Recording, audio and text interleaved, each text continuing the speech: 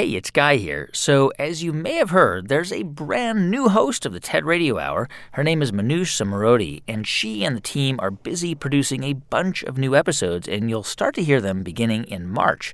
In the meantime, I want to share some of my most favorite episodes of TED Radio Hour from the 7 years I hosted the show. And this one, it's all about the world of numbers and how math can answer some of life's most complicated questions, like, can we ever find love? Or why is this drum beat so catchy? And how did tiny little Yoda lift that enormous X-Wing out of the swamp in The Empire Strikes Back? This episode is called Solve for X. Enjoy. This is the TED Radio Hour. Each week, groundbreaking TED Talks. TED Talks. TED. Technology. Entertainment. Design. Is that really what it stands for? I've never known that. Delivered at TED conferences around the world. The gift of the human imagination. We've had to believe in impossible things. The true nature of reality beckons from just beyond. Those talks, those ideas, adapted for radio. From NPR. I'm Guy Raz. Back in 2009, this guy named Randall Munroe volunteered to teach a weekend class at MIT to a bunch of high school students. They have a program where people can come in and teach classes on whatever subjects they're interested in, and a bunch of students come and sign up and take them. And I had some friends do classes on root beer tasting, and other ones do a class on, programming. So Randall decided to teach the one subject he knew a little something about. So I did a class on the physics of energy. Because he'd studied physics in college. But on the first day of that class he was teaching, when he was giving his first lecture... Well, I was talking about how you can define this quantity called potential energy, and you can calculate if you lift an object that weighs, 5 kilograms through a distance of 2 meters, then it will have about 95 or 100 joules of potential energy. This approach, of course... Well, not a big hit with the kids. The students got kind of bored, just like I always did in physics lectures. And at that moment, it occurred to Randall that he was just throwing numbers at these kids that did not apply to anything in their world. And it's just as abstract for me. I never run into a 5-kilogram weight in my life. I run into, gallons of milk, or, a cat might weigh 5 kilograms. And then, standing in front of his class that day, I realized that part of what makes math and science so exciting is having questions you want to answer. So he thought, what kind of question would you want to answer if you're the kind of high school kid who signs up to take a class on the physics of energy on the weekend? And at that point, I had a moment where I thought, wait a minute. The Empire Strikes Back. Specifically? This question. When Yoda lifts Luke's X-Wing out of the swamp, how much energy did that take? Use the Force. Yeah. Right, that scene where Luke's fighter plane's trapped in the water. Mm-hmm. And it's a really straightforward calculation if you can figure out the mass of the X-Wing. All right, I'll give it a try. And how high he lifts it. Try not. Do. And what the strength of gravity on Dagobah is. There is no try. And the students suddenly got really interested in figuring out, okay, how much does an X-Wing weigh? Is there a canonical value for the gravity on Dagobah? There's a Star Wars Wikipedia. We can look up the weight of the X-Wing then. And they were suddenly kind of running ahead of me and figuring things out before I could even get to them. And I realized, this is the missing piece. Size matters not. Look at me. Judge me by my size, do you? Answering these interesting questions. All right, it's time to embrace your inner nerd, because today on the show, we're solving for X. Stories and ideas about how numbers shape our world and our lives. How people talk about themselves, how people interact with each other, how people present themselves when they're looking for a partner. When I listen to other musicians, I say, man, he really sounds good when he does that. What is that? How do we even get our heads around the algorithms that are used online when we create mathematical models of such complexity? And most importantly, the question Randall Munroe asked that day in class. How do you make math interesting? I think that a lot of the time, it's easy to get the impression that math is sort of supposed to be interesting for its own sake.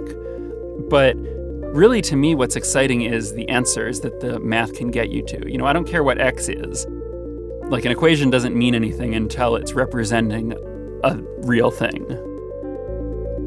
By the way, after crunching the numbers, Randall and his physics students eventually calculated that it took Yoda 19.2 kilowatts of energy to lift that X-Wing fighter, or about what it takes to power a small tractor. Later in the show, Randall answers more questions that I promise have never occurred to you. But before we go any further trying to solve for X, a more basic question. What is X? X is the unknown. But why X? Why not another letter? Terry Moore wanted to find out. Yes, exactly. Terry directs an organization that promotes mathematics, and he told the story of why X is X on the TED stage. About 6 years ago, I decided that I would learn Arabic, which turns out to be a supremely logical language. To write a word or a phrase or a sentence in Arabic is like crafting an equation because every part is extremely precise and carries a lot of information. That's one of the reasons so much of what we've come to think of as Western science and mathematics and engineering was really worked out in the first few centuries of the Common Era by the Persians and the Arabs and the Turks. This includes the little system in Arabic called algebra, and algebra roughly translates to the system for reconciling disparate parts. Algebra finally came into English as algebra. The Arabic texts containing this mathematical wisdom finally made their way to Europe, which is to say Spain, in the 11th and 12th century. And when they arrived, there was tremendous interest in translating this wisdom into a European language. Okay, so they start translating algebra from Arabic into Spanish. So what's the unknown in Arabic? What's the X? It was originally the word shay'un, which means something. Something. Something. Some undefined thing.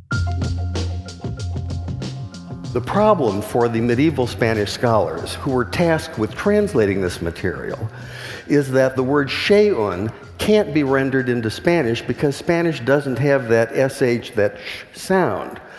So by convention, they created a rule in which they borrowed the ck sound, the k sound, from the classical Greek in the form of the letter chi. Later, when this material was translated into a common European language, which is to say Latin, they simply replaced the Greek chi with the Latin X. And once that happened, once this material was in Latin, it formed the basis for mathematics textbooks for almost 600 years. But now we have the answer to our question. Why is it that X is the unknown? X is the unknown because you can't say sh in Spanish. And I thought that was worth sharing. So this was kind of like a big misunderstanding, really. Like, it could have been Y, or it could have been Q or B. It's certainly possible, and to some degree it was arbitrary, but the origin is that Arabic word shay'un, which means something. Had they chosen a different word, we probably would be referring to the unknown quantity by some other letter. Yeah, what if X was B? Then everything would be B. We'd have like the B-men and Malcolm B, and B That's marks right. a spot in the B files. That's right, and Project B. It would ruin everything. Thank the gods it was the X. Well, we're used to that now. Do you like algebra? Yes, I love algebra. Why? Because it's beautiful. How? I keep hearing that. I hear mathematicians say it's beautiful, and then you see these movies about these crazy geniuses and they're scrawling on the chalkboards, and it is kind of nice, actually. But I still don't get it. I think that's a matter of temperament. Huh. There's some people to whom a mathematical proof appears as a thing of beauty. It speaks of a higher truth. It speaks of a harmony to knowledge. The fact that it works at all, let alone that we can understand it, speaks to a larger category of existence and knowledge. Terry Moore. You can see his full talk, Why is X the Unknown, at ted.npr.org.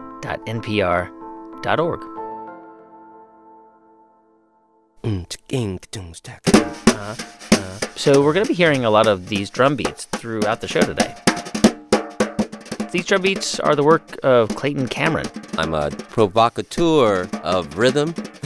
Clayton's drummed for a few musicians you might have heard of. Including Frank Sinatra and Dean Martin.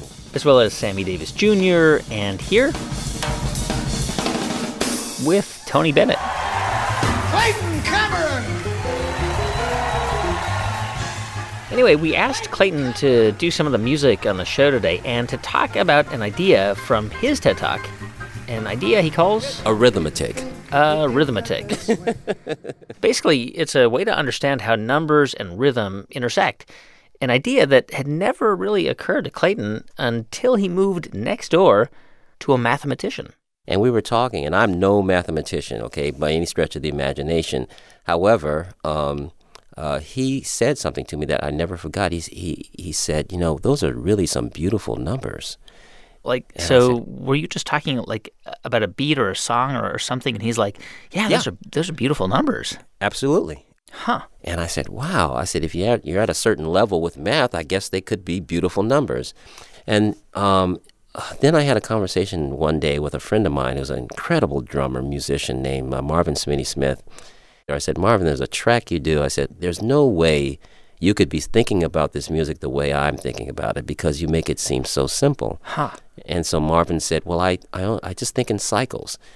And then he didn't have to say another word. I knew exactly what he meant. And so between numbers are beautiful and, I just think in cycles from my friend Marvin, all these things started coming together. So you started noticing like these cycles of numbers in the rhythms that you've been playing for years? Absolutely. Now watch this. I'm gonna play something, two different evenly spaced beats. One will be 3 and one will be 2. So we have 1, 2, 3, 1, 2, 3. 1, 2, 3, 1, 2, 3. So I'm going to give you a different sound in my left hand. I'm going to play just 2 beats within the same space of time. So we have 1, 2, 1, 2. It sounds like this together.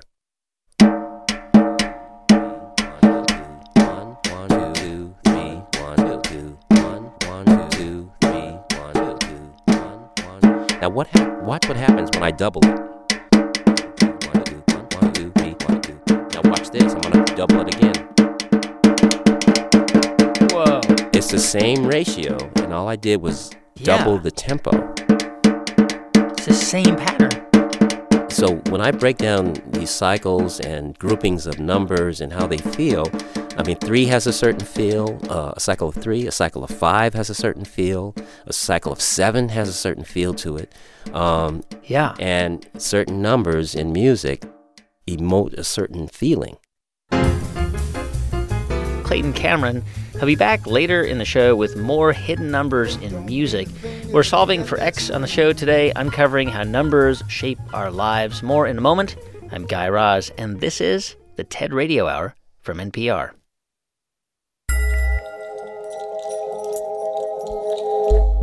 Hey everyone, just a quick thanks to 2 of our sponsors who help make this podcast possible.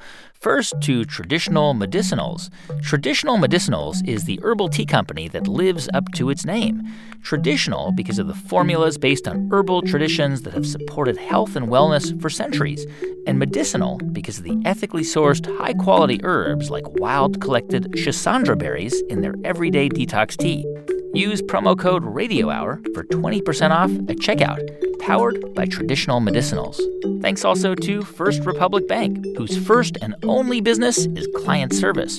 They work with you to create customized financial solutions that support your unique needs and goals. Reach out today and you'll be connected with a dedicated banker who will always be your first point of contact with the bank. Because they understand your total financial picture, they can recommend the services and products that are right for you or your business. To learn more, visit firstrepublic.com.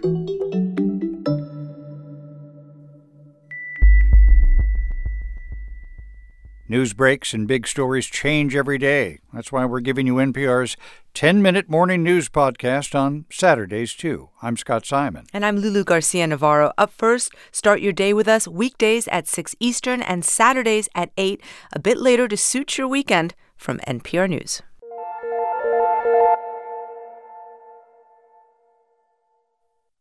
It's the TED Radio Hour from NPR. I'm Guy Raz. And on the show today, we're solving for X, the hidden numbers that shape everything around us. Like, say, for example, when you flip through the radio dial. When I hear music these days, I wonder why I'm hearing this particular song.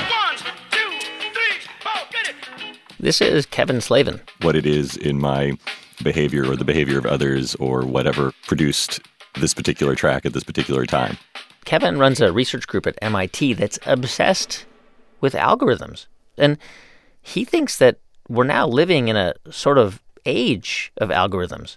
Our lives are made up of a series of decisions. What time does the train arrive, and what's on the radio, and what's happening to my retirement stock? And more of those decisions are made automatically by machines, increasingly without human supervision. So here's an example from Kevin's life.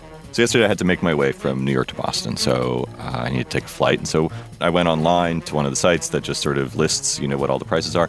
And what's the price of that ticket? A chain of complex calculations figured out. Routing and where the fuel depots are, projected seat fill, weather patterns, et cetera, et cetera, et cetera, et cetera. And once Kevin arrived in Boston, he decided, I'm going to call for a car, and so I use Uber. But then an algorithm decided, what's that going to cost? Is it going to cost whatever it costs, or is it going to cost 1.2 times that? Is it going to cost 3.9 times that, et cetera, et cetera, et cetera, et cetera? Then once he got home, my wife and I are expecting a child, so we were ordering. Is this your first child? It is, yeah. Congratulations. Thank you. So we're sort of looking to see, okay, which crib? And if you shop on Amazon, like Kevin does. A lot of sellers on Amazon aren't actually setting the prices themselves. They're actually just using small algorithms that are looking at the prices of other cribs on there. And that changes all the time. Yeah, it changes many times in a second. So the price that we paid may never have been actually approved or even considered by a human at any point. In fact, Kevin says you can find these kinds of things wherever you look. Here he is on the TED stage back in 2011.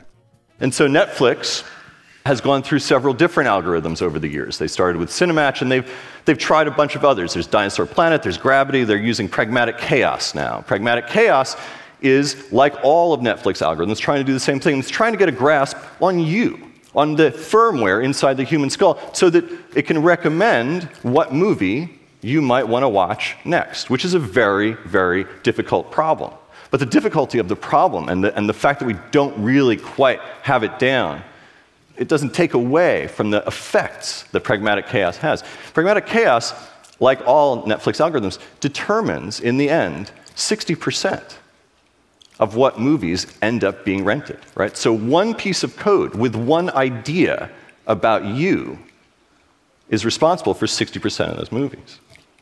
So if you need to have some image of what's happening in the stock market right now, what you can picture is a bunch of algorithms, and that's 70% of the United States stock market, 70% of the operating system formerly known as your pension, your mortgage.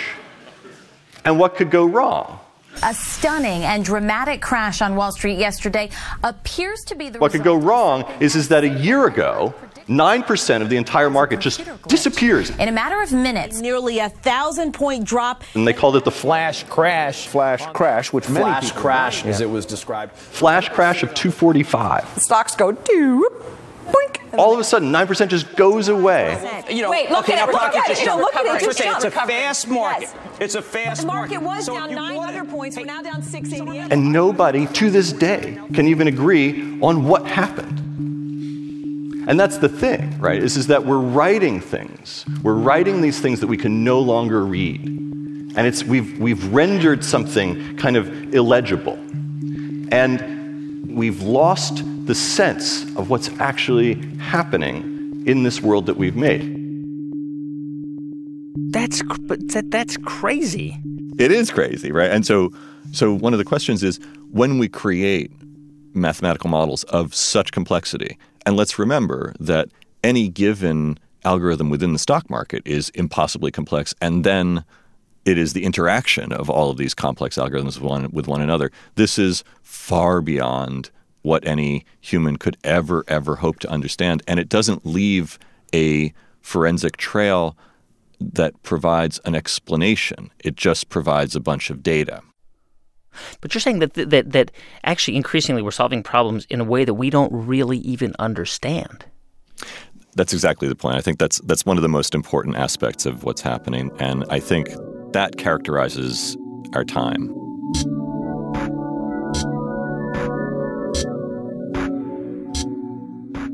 So let me take it back to Wall Street, okay?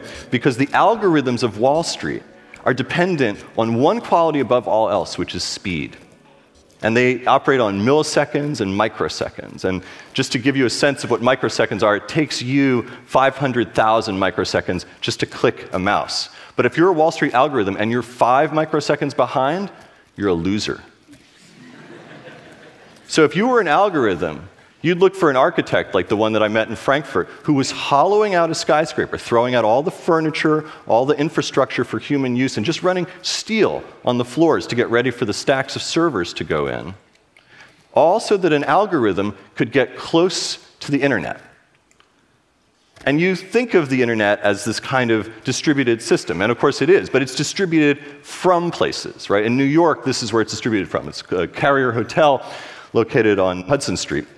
And this is really where the wires come right up into the city. And the reality is that the further away you are from that, you're a few microseconds behind. But if you zoom out, you would see an 825-mile trench between New York City and Chicago. It's been built over the last few years by a company called Spread Networks. This is a fiber optic cable that was laid between those two cities to just be able to traffic one signal 37 times faster than you can click a mouse, just for these algorithms.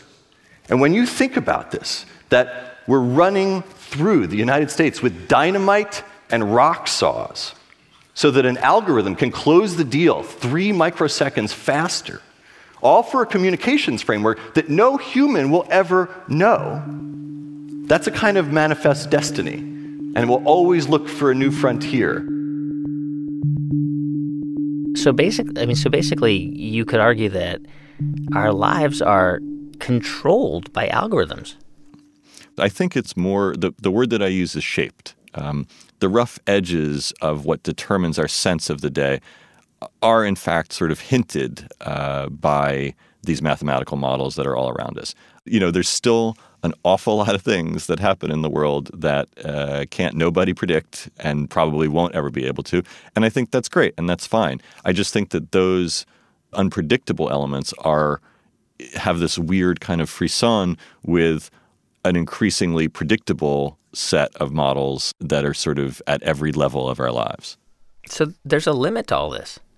Yeah, and that maybe so there is a limit, but I think it's not just that there's a humility in being reminded that there's a limit. There's also a value in realizing that there's a limit. I think that it's a reasonable dream to have that we can take a fundamentally mathematical model to everything in the world and then just solve all the problems in it. But it's also fundamentally impossible. And I think that there's a great value in recognizing the idea of striving towards something impossible, but also the impossibility of the task. Kevin Slavin runs the Playful Systems Group at the MIT Media Lab. Check out his talk at ted.npr.org.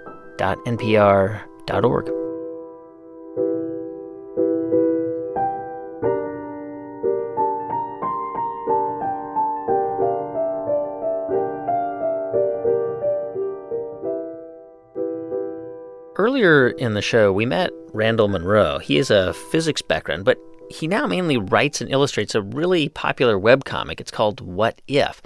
And the way it works is every week, people write in questions for Randall to answer in the form of a comic. So, for example, what if you were playing baseball, right?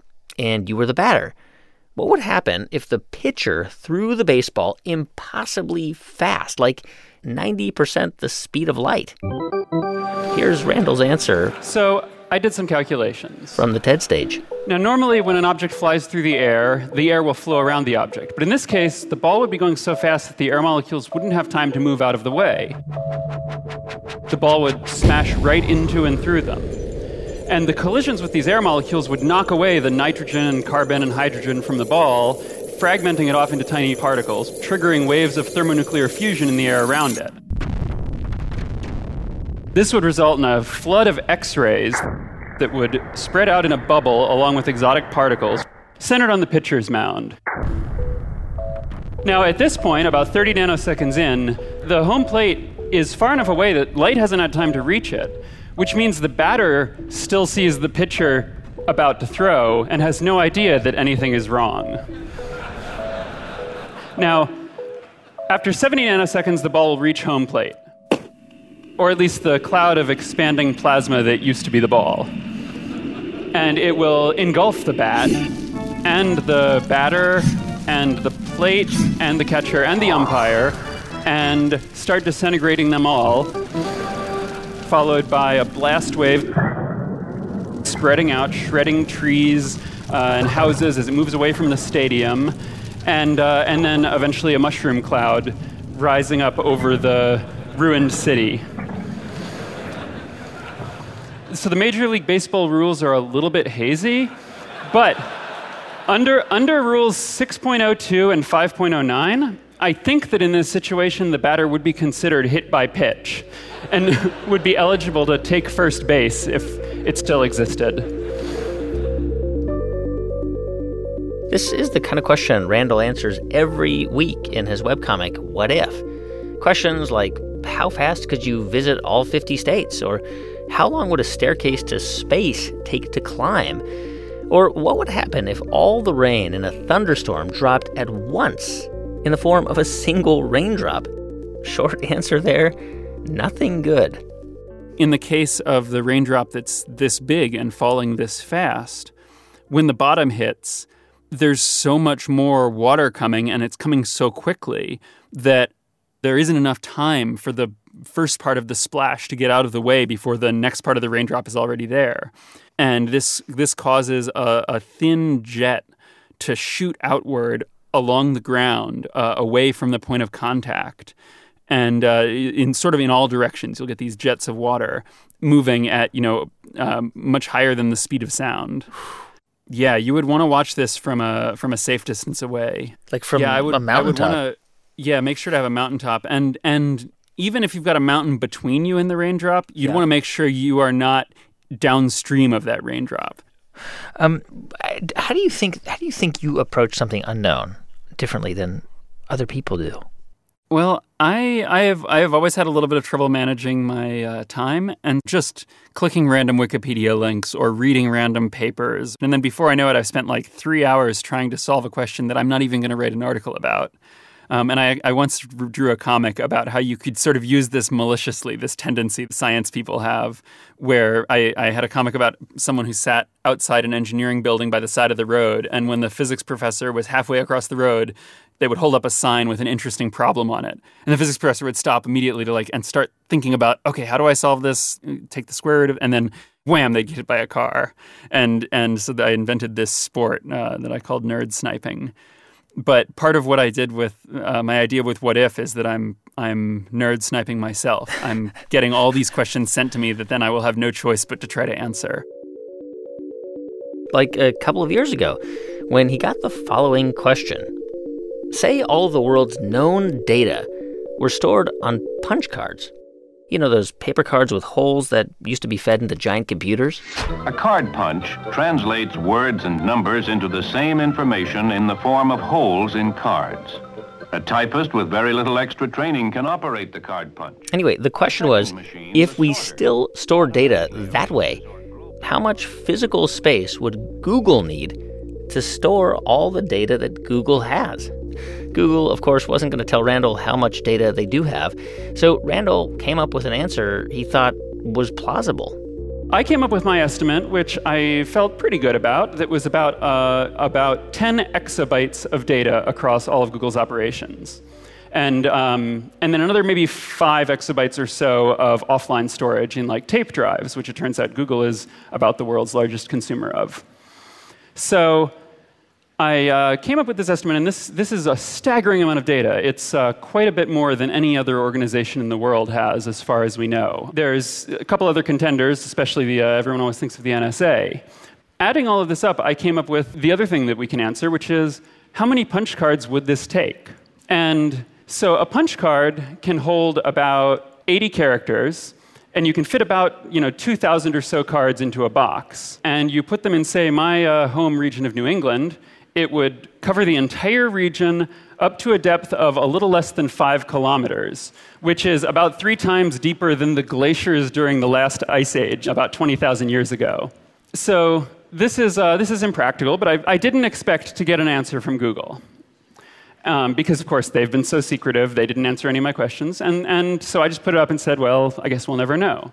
But then a little while later, I got a message a couple weeks later from Google saying, hey, someone here has an envelope for you. So I go and get it, open it up, and it's punch cards. Google-branded punch cards.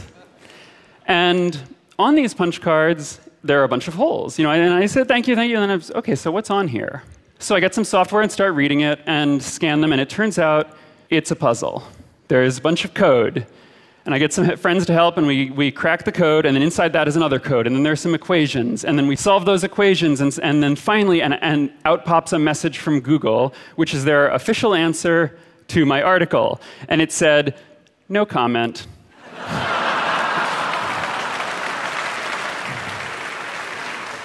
So, and I love calculating these kinds of things. And it's not that I love doing the math. I do a lot of math, but I don't really like math for its own sake. What I love is that it lets you take some things that you know, and just by doing these, moving symbols around on a piece of paper, find out something that you didn't know that's very surprising. And I have a lot of stupid questions, and I love that math gives the power to answer them sometimes. And sometimes not. This is a question I got from a reader, an anonymous reader, and the subject line just said urgent, and this was the entire email. If people had wheels and could fly, how would we differentiate them from airplanes? Urgent. And I think there are some questions that math just cannot answer. Thank you. Randall Munroe, his talk is at TED.com, and his webcomic is at xkcd.com. On the show today, we're solving for X, how numbers shape the world. Next up, how one equation might help you find true love. W at t+1 equals little w plus rwwt plus ihm brackets ht. But this only maximizes your chances of finding the perfect person for you. It doesn't guarantee it. I'm Guy Raz, and this is the TED Radio Hour from NPR.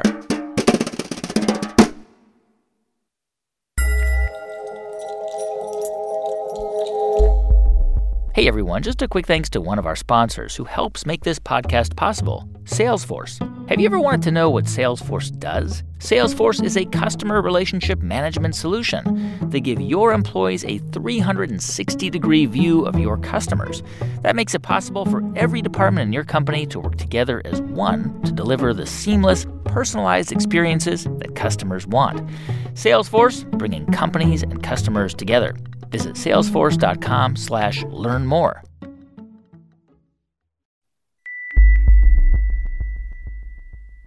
The world is complicated, but knowing the past can help us understand it so much better. That's where we come in. I'm Randa Abdel-Fattah. I'm Ramtin Arablouei, and we're the hosts of Throughline, NPR's history podcast. Every week, we'll dig into forgotten stories from the moments that shaped our world.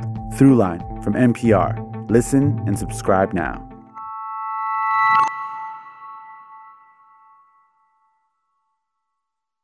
It's the TED Radio Hour from NPR. I'm Guy Raz, and on the show today, we're solving for X, stories and ideas about how numbers shape our world. You remember Clayton Cameron, right? Hello, hello, hello. Clayton, big-time jazz drummer, popping in and out of the show today to explain ideas from his TED Talk about how math and rhythm intersect. Yeah, it seems, just from the surface, if you said, math and music, that wouldn't swing or groove. Yeah, math is not groovy or swingy. Yeah, but, when I listen to other musicians, I say, man, he really sounds good when he does that. What is that? Now, I can listen to Phil Collins, Max Roach. I can listen to Tony Williams. These are all drummers, famous drummers. Elvin Jones and all these. In each of their styles of playing, they're going to play different threes. Threes? Absolutely. Like the classic rock beat, rock fill. Do-do-do-do-do-do-do-do, boom, boom, bam. So that's a group of three that fill 1, 2, 3, 1, 2, 3, 1, 2, 3, 1, 2, 3, 1, boom, bam. Well, Max Roach, father of bebop drumming, along with another drummer by the name of Kenny Clark, they introduced syncopation into the music like it never had been used before. And so Max used to do this thing where he would, between his left hand and his bass drum and his cymbal, it would go do-da-da-do-da-da-do-da-da-do-da, do-da-da-do-da-da-do-da-da-do-da, do-da-da-do-da-da-do-da-da-do-da. And so what you're hearing is 1, 2, 3, 1, 2, 3, 1, 2, 3, 1, 2, 3, 1, 2, 3, 1, 2, 3, do-do-do-do-do-do-do-do-do-do-da-da-do-da-da-do-da-da-do-da. In the mood.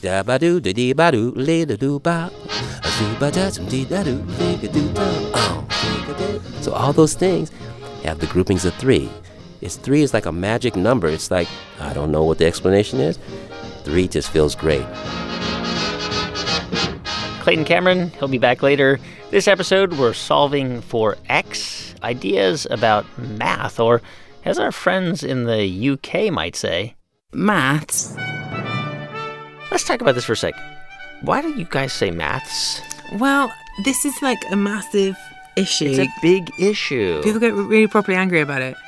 There is a kind of joke in the UK where people say math and then someone just goes, shh. This is Hannah Fry. She's a mathematician. As far as I'm concerned, I struggle to find anything in the world that you can't get an interesting perspective on by using maths. Including perhaps the most mysterious, inexplicable part of life, which is, of course, love. You think that there's a connection between math and love? Like it can explain love in part? Well, so the thing is that in people's love lives, as in all of life, there are certain patterns in the way that people behave. And maths is perfectly placed to be able to take those patterns and translate them and then give them back to you with a little bit of insight wrapped up. That's so romantic. All right. Good point. Hannah's written about this in a book. It's called The Mathematics of Love. And it's full of lessons about how numbers can actually help us find love, including how to win at online dating. Here's Hannah's TED Talk. Okay. So my favourite online dating website is OkCupid, not least because it was started by a group of mathematicians. Now, because they're mathematicians, they have been collecting data on everybody who uses their site for almost a decade, and they've been trying to search for patterns in the way that we talk about ourselves and the way that we interact with each other on an online dating website. And they've come up with some seriously interesting findings. But my particular favourite is that it turns out that on an online dating website, how attractive you are does not dictate how popular you are. Let me show you how this works. Okay, so in a thankfully voluntary section of OkCupid, you are allowed to rate how attractive you think people are on a scale between 1 and 5. Now, if we compare this score, the average score, to how many messages a selection of people receive, you can begin to get a sense of how attractiveness links to popularity on an online dating website. And the important thing to notice is that it's not totally true that the more attractive you are, the more messages you get.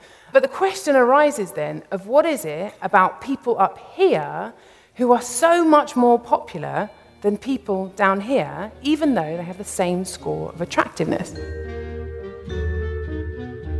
And the idea is that if you're looking through people's profiles on OkCupid and you find someone and they're super, super beautiful, in your head you're thinking, they probably get loads of messages. There's not really much point in me humiliating myself by sending them a message. They're never going to reply. And you move on to the next profile. But then you see someone and you think they're really beautiful, but you also think that perhaps not everyone is going to think that they're beautiful. So maybe they've got loads of tattoos or, crazy colour hair or whatever. In that way, it's sort of less competition for you and it's an extra incentive for you to get in touch. Okay, all right, so if you want to get, more attention and, more messages to you, you want to play up the things that make you, a little weird or different, right? Yeah, because the people who like you anyway are still going to like you, and the people who don't only serve to your advantage. So in some ways, you could argue that mathematicians are have an unfair advantage when it comes to online dating. Yeah, I mean, mathematicians famously brilliant at finding lovers. Are they really? Yeah, oh yeah. Really? Who knew? I'm joking. I'm so joking. So let's imagine then that you're a roaring success on the dating scene. But the question arises of how do you then convert that success into longer-term happiness? And in particular, how do you decide when is the right time to settle down? Now, generally, it's not advisable to just cash in and marry the first person who comes along and shows you any interest at all. But equally, you don't really want to leave it too long if you want to maximise your chance of long-term happiness. So the question is then, how do you know when is the right time to settle down, given all the people that you could date in your lifetime? Now, thankfully, there's a rather delicious bit of mathematics that we can use to help us out here called optimal stopping theory. Okay, so let's imagine then that you start dating when you're 15, and ideally, you'd like to be married by the time that you're 35. And there's a number of people that you could potentially date across your lifetime, and they'll be at kind of varying levels of goodness. Now, the rules are that once you cash in and get married, you can't look ahead to see what you could have had. And equally, you can't go back and change your mind. Okay, so the math says then that what you should do, in the first 37% of your dating window, you should just reject everybody as serious marriage potential. And then you should pick the next person that comes along that is better than everybody that you've seen before. Hannah says using this idea from math, it's called optimal stopping theory, can dramatically increase your odds of finding the perfect partner. So say you dated 20 people in your life. Well, if you just picked one of those 20 people at random to marry, there's a 5% chance you would have found your perfect partner. Which is not very good odds, really. But if you dated the same 20 people and you flat out rejected the first third, you then can up your chances of finding the perfect person to almost 40%. Wow. So from going from 1 in 20 to more than a third, you've just massively changed your chances of finding them. But this is all a matter of probability. I mean, there's a chance you could reject your soulmate in that 37% window. Yeah, I mean, there are risks involved, right? So your perfect person could come along in your rejection phase and you could get rid of them and then spend the rest of your life regretting the fact that you didn't just marry them. This only maximises your chances of finding the perfect person for you. It doesn't guarantee it. Math. Yeah, damn it. It ruins everything. I think it makes everything brilliant. Okay, so let's say you've made it through your rejection phase. You found that perfect person within your 37% window. How do you know if it's going to last? And that's something that it turns out you can write a really beautifully simple set of equations to look at. Beautifully simple if you're a mathematician. So the equation is W at t plus 1 equals little w plus RWWT plus IHM brackets HT. Mathematicians came up with this equation for love by studying how couples argue. A group of psychologists spent years filming couples having conversations. And they asked them, for 15 minutes or so, I want you to talk about the most contentious issue in your relationship. Things like who does what around the house, working late, missing important events, money, in-laws. And during those conversations, the researchers monitored the couple's heart rates, their facial expressions, how much they were sweating. And they worked out a way to give them scores, so positive or negative scores based on everything that happened in their interaction. And then those numbers, they got plugged into the set of equations Hannah just mentioned. We call it a coupled set of equations because you have one equation for the husband and one equation for the wife. So for the wife, better known as W, T plus 1, how she will handle talking about a contentious issue with her husband is based on her general mood, little w, plus her general mood when she's with her husband, RWWT, plus how she reacts to the last thing that her husband says in that exact conversation, IHM brackets HT. With this information and a lot of calculations, they could predict whether or not people were going to get divorced with a 90% accuracy. Wow. How do you know? So there's a few things that are really big indicators, and these are patterns that only come out once you look at this mathematically. It's not just about, because every couple argue, right? Every couple are a little bit negative to each other at some point. But it's about how that negativity can spiral into something really out of control and about how likely that is to happen. But the really important term in this equation is the influence that people have on one another, and in particular, something called the negativity threshold. Now, the negativity threshold you can think of as how annoying the husband can be before the wife starts to get really pissed off, basically, and vice versa. Now, I always thought that good marriages were about compromise and understanding and allowing the person to have space to be themselves. So I would have thought that perhaps the most successful relationships were ones where there was a really high negativity threshold, where couples let things go and only brought things up if they really were a big deal. But actually, the mathematics and subsequent findings by the team have shown that the exact opposite is true. The best couples or the most successful couples are the ones with a really low negativity threshold. These are the couples that don't let anything go unnoticed and allow each other some room to complain. These are the couples that are continually trying to repair their own relationship, that have a much more positive outlook on their marriage. Couples that don't let things go, and couples that don't let trivial things end up being a really big deal. It's quite interesting to know that there is really mathematical evidence to say that you should never let the sun go down on your anger.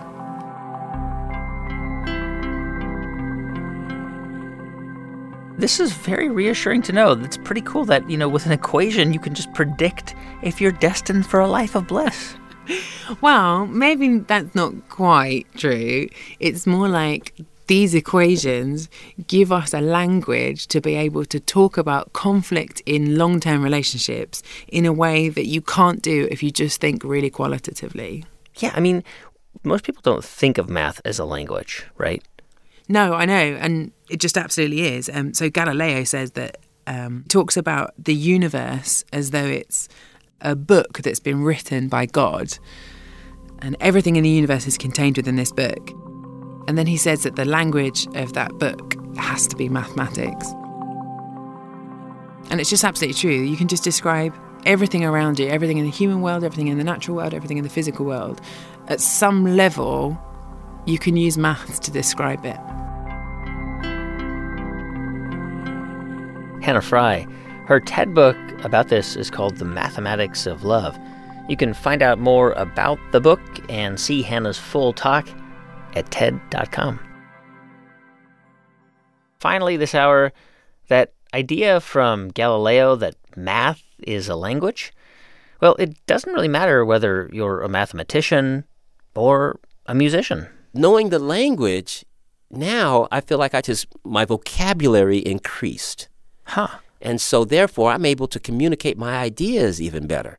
Drummer Clayton Cameron, he says studying math actually gave him a new confidence in how he played music. And I'm going to share a story. It's just about my confidence in sitting down, knowing that if I do a certain thing, it's going to emote a certain feeling. Yeah. If done right. So I'm playing at the Hollywood Bowl with James Brown, and I've been told that by the musical director, Christian Bride, he said, look, Clayton, James is a drummer, Mr. Brown's a drummer, and, he created this genre of music. So the chances are he may not like anything you play. And I said, well, I'm a professional. I've been around, and I understand that. So I talked to a couple of drummers, friends of mine that had played with James, just to get some insight. Listen to the record that James Brown had done. It was a jazz record called Soul on Top, 1969. But he never performed any of them. So there was one song called September Song that had a boogaloo beat. Oh, it's a long time. May to December. That was kind of like what was happening at the time when jazz guys would sit down. So I said, well, I'm gonna bring it up a little bit. I'm gonna kind of do a little different beat on it. And I had, I put a special snare up, and then I worked on this little groove. 2, 4, 1, 2. So that was the groove. So we get to the rehearsal, we're playing, and Kristen McBride calls off the song, and James Brown has the pickup, and the lyric is, oh, it's a bam, and then we're into the groove. I'm into my groove. May to December. Now remember, it's been told to me, it's been embedded in my head that James Brown is not going to like anything you play. Yeah. After we played that groove, James Brown turned around and said, now that was funky. Wow. So anyway, so that kind of stuff, once you get into the numbers and you understand, that gave me the confidence to sit down and go, oh, I know what that is. The numbers are there. Clayton Cameron, you can watch his talk at TED.com. Because it's a mother. When I count to 4, I want everybody to lay out and let the drummer go. And when I count to 4, I want you to come back in. 1, 2, 3, 4, get it!